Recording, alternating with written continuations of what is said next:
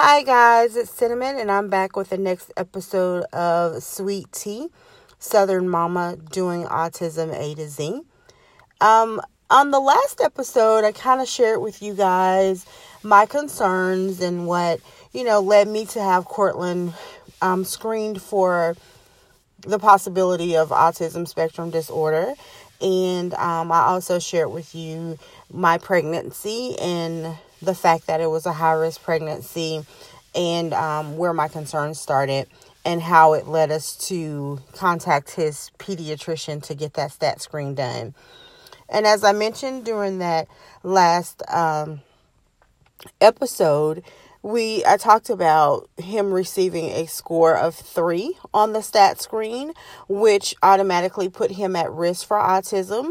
Now, let me go back and tell you, as I said on the last episode, I would be lying if I said that I was surprised when the special needs care coordinator came back and said that he had scored a 3.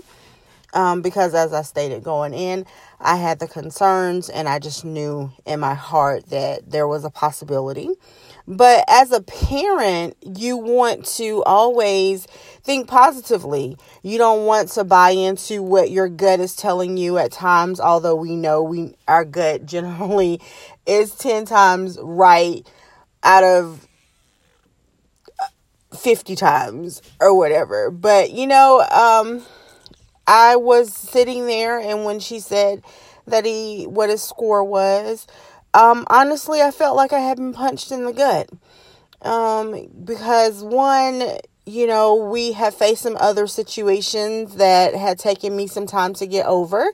And then also to know that we were about to face a new challenge that I would need all the support and all the strength in the world to get through, and to know that I am a single mother and I am doing this on my own it was a lot for me at that moment.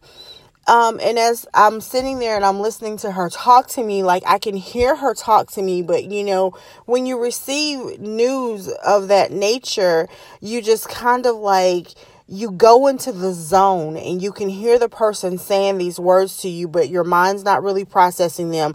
All you hear is words. It's sort of like the teacher on the Charlie Brown cartoons, where she's like, womp, womp, womp, womp. That's what I heard when the lady was, saying what our next steps would be, not to worry. There's a possibility that we would go for the final evaluation and everything would be fine. But I really wasn't hearing that because I was so focused on my little guy sitting over in the corner playing with the cars and trucks and other toys that she had out for him. And I could feel the tears fill up in my eyes, and I almost broke down at that moment and started to cry. But I noticed at one point that he made eye contact with me. And that was something that Cortland rarely did. Well, basically never did, was make eye contact with a person. And at that moment, for the very first time, my child made eye contact with me.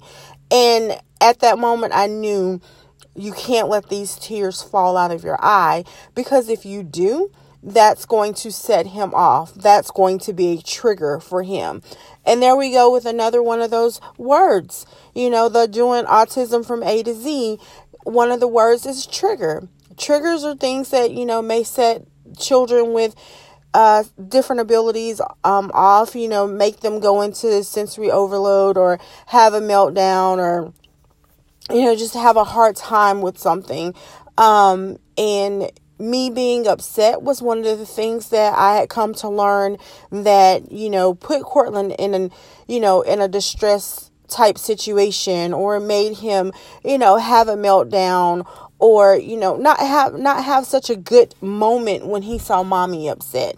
So mommy at that point had to redirect herself and redirect her brain and, kind of get myself together and just know that when I walked out that office, I had to do it with a smile on my face, and that once I dropped him off at school, I could come home and I could cry as much as I wanted to, because in that moment, that's what I wanted to do. I wanted to cry because I felt like,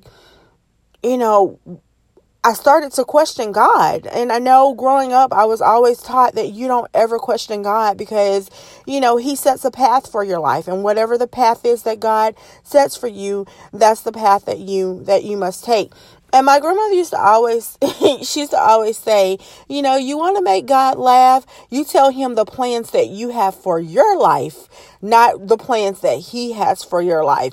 And I went in there and I was like, this is not what we're going to do. We're not going to do this autism. And that was just simply because of what, I had allowed people to, get in my head and say, regardless of my concerns, because my concerns were real. And they were true, and they were something that I knew that needed to be addressed. So that's why we went into the stat screening at his pediatrician's office. So she, at the end of the consultation or the meeting, what have you, she said to me, we're going to be here for you. We're going to support you. We work for you. We are your team. Whatever it is you need for Cortland, we will make sure that you get it. And, sometimes you go to, a doctor's office or you go someplace else and you have this person sitting there and they tell you we're going to do X, Y, and Z for your child, and you believe them, and then you get out and then nothing ever happens, and you spend your time trying to figure out what your next step is going to be, what you need to do, and you find yourself getting so bogged down that it gets so overwhelming that you just stop. And that's what was going through my mind when this lady was saying this to me at the end. I was like, yeah, right. I'm in this on my own. It's just going to be me, and I'm going to have to figure all of this out, just like figuring out parenting alone. Because as I stated, I am a single mom. I raised Cortland by myself. I have my family and my friends that, are support. We have that village, and, it takes a village to raise a child, but essentially, I am his only parent, so I have to make all the decisions for him. And that's what I mean when I say that I'm doing this alone. I'm making these decisions on my own. So she says this to me, and so I thank her, and she hands me her paperwork, for my file, the copies for my files at home, and I get Cortland. And at this time, Cortland's only 2. So instead of letting him walk back out to the lobby, I pick him up and I carry him in my arms and I hold him tight. And once again, I have to go back to realizing that I can't set off or show any type of tension or negative emotion to the news that I just received, because that would set my child off. So I just start talking to him about going to school. Hey, mommy's about to take you to school now. You're going to go see all of your friends, and you're going to go see Miss Melody and Miss Kathy. Those were his teachers at the time at Chesterbrook Academy, and you're gonna have a great day, and then mommy's gonna pick you up later, or Gigi's gonna pick you up later. That's my mom. That's what he calls her, Gigi. So we go out and we get in the car and I'm driving him to school. We get to school and I take him outside because that's where his class was. They were outside on the playground. And, it was just, I acted just like everything was normal. We just got into school late, and mommy was just going to drop you off, and you were going to go right in and you were going to start to play with your friends. So, I took him in, and they opened the gate for him to go inside the playground, and he immediately ran over to Miss Melody because they had a special bond. And Miss Kathy came up to me and she asked me how everything went. At that moment, again, I felt myself getting emotional. So I just told her that I didn't want to do it there. I would call her or either email her later and we would discuss it. I just needed to get home and process what I had just heard in the doctor's office. So dropped him off, got in the car and drove back home. And as soon as I hit the door, I don't think I made it inside completely before I fell to the floor on my knees. And I just asked God, why? Why my child? And look, listen, we're not even at the point to where we've gone through all of the screenings and, all of the evaluations or the final evaluation. And what we did was called the ADOS evaluation to determine if he was on the spectrum and where he was on that spectrum. We hadn't even reached that. We hadn't even met with a developmental pediatrician at this point. We were just at his regular pediatrician's office. But I questioned God, why my child? Because as I stated earlier on, I knew in my heart of hearts that this was the journey that we were going to be on, and I said in the last episode, God gives his toughest battles to his strongest soldiers. So I know that we were chosen, and I know that might come across a little harsh to some people or sound a little weird, but I know we were chosen for this. And you play, and I don't want to use the word play, but you have to deal with the hand that you're dealt, and you either look at it positively or you look at it negatively. And the one thing that I didn't want to look at this was in a negative manner, because if I looked at it in a negative manner, then it would become negative for Cortland. And that's the one thing that I did not want. I want to make this as positive, despite the ups, the downs, the good, the bad, the highs, the lows, all the challenges that we face. I want to make it as positive as I possibly can. So I had to, in that moment, find a way to eliminate the negative feeling and the hurt and the anger that I felt at that time when I received, just at that moment, the number 3 on a stat screen that put him at risk for autism, not necessarily saying that he did have autism spectrum disorder. So, as I stated before I left the office, the special needs care coordinator said to me, "We are your team. We will work for you." And of course, like I said, I doubted that, because I couldn't process in my mind that anyone would want to go and help and do all of this for me, little old me and my child. And basically a lot of it was because of things that, you have people in the background saying, well, they're just going to slap this label on your kid and that's going to be it. It's going to be left up to you to make sure that he gets what he needs. Well, let me tell you something. She did everything that she said she was going to do. They sent referrals to the USC Developmental Pediatrician Group. They sent referrals to BabyNet. They sent referrals to the audiologist for him to have his hearing tested, because also, as I stated in the last episode, Cortland did have chronic ear infections. So that was one of the main concerns that we thought while he was having the speech delay was due to the ear infections. So she scheduled everything. And everything just fell into place. Within 1 week, I received a call from the audiology group to set his appointment for his hearing test. Within the next week, I got a call from BabyNet to go in and complete my paperwork so that we could get an agency in so Cortland could start to receive early intervention services. Within the week of completing that paperwork, I got a phone call from Michaela De La Cruz from Bright Star, the agency I chose, not the agency that was chosen for us, the agency I handpicked to handle my child's care coordination, service coordination, and his early intervention services. And from there, Michaela and I, we built a very professional but a very personal relationship with one another, because she got what me as a mom was going through, what me as a single mom was going through, and what I needed and what I wanted for my child to have. So after meeting with Michaela, and every time you meet with someone from a different group or a different agency, when it involves your child's therapy, of course, they have to come out and they have to do an initial evaluation. They have to sit down. They have to talk to you. They have to get to know your child, and they do their own screening on your child. So Michaela came in and we did that meeting, and she did her screening on Cortland, and he immediately bonded with her. As I mentioned in the very first episode, that we dealt with stranger danger.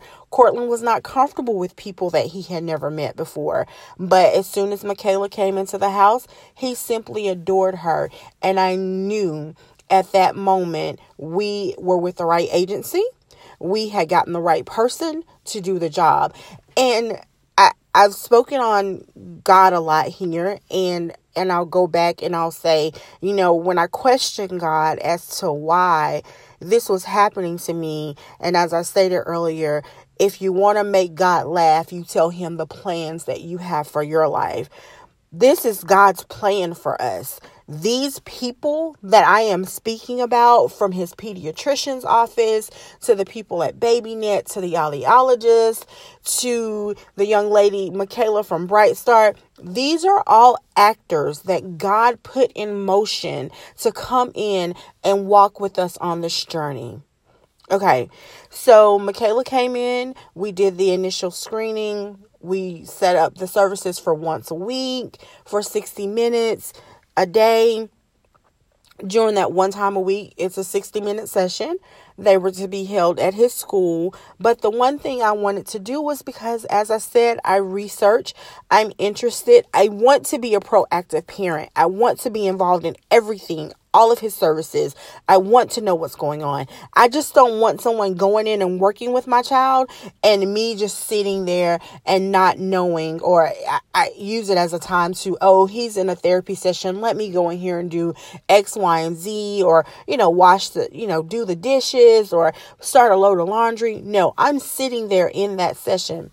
But because Cortland was in school at the time, we chose to do the sessions at school. But we also chose to do, he gets 4 sessions a month.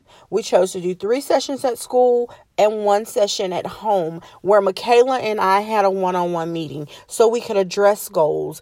What we were mainly working on with Cortland was redirection and transitioning to the point to where he didn't get frustrated when he had to move on to another activity, or helping him be able to communicate with his teachers so that they could understand his needs and his wants at the time. And it wouldn't cause a level of frustration or cause him to go into a meltdown. So we would address those goals that one time each month, and we would say, okay, we've mastered this goal. But even when we mastered a goal, we continue to work on it, because just because you master something in life does not mean you need to stop working at it, because mastering it, it's a possibility that things could change and it needs to get better. So we stayed the course and we stayed focused on every goal that we ever set. We didn't just complete a goal or master it and stop it and start something new. We mastered it, we continued it, and we also started new goals.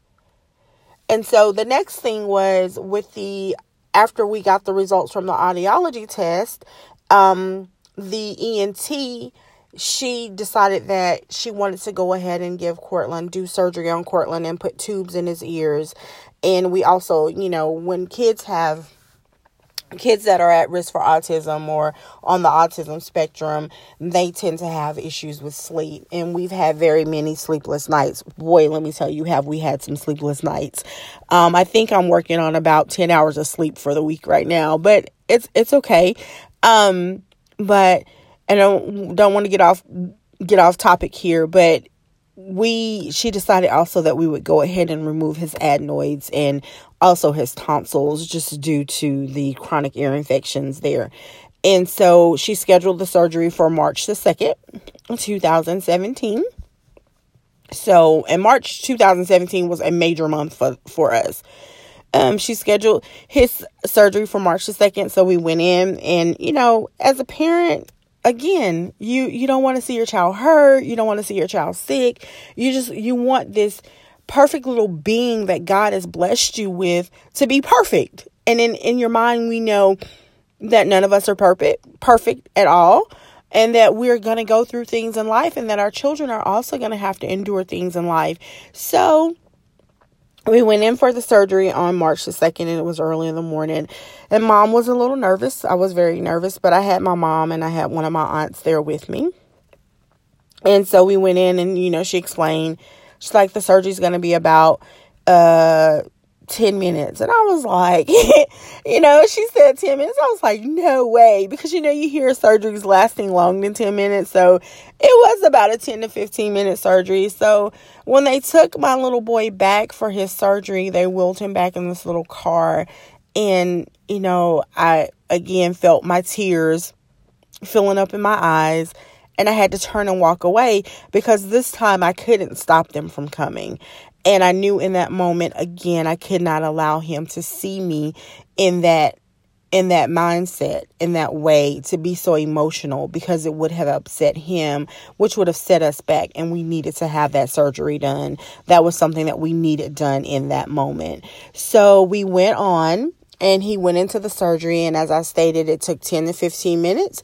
The surgery was a success. We came home. We had an awesome recovery. He went back to school. We resumed our services.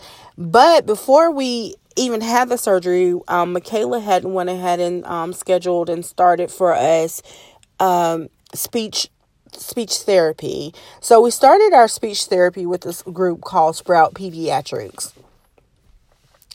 And the therapist came out, and again, she did an initial evaluation on Cortland in the home, and we decided that the services would be conducted at school.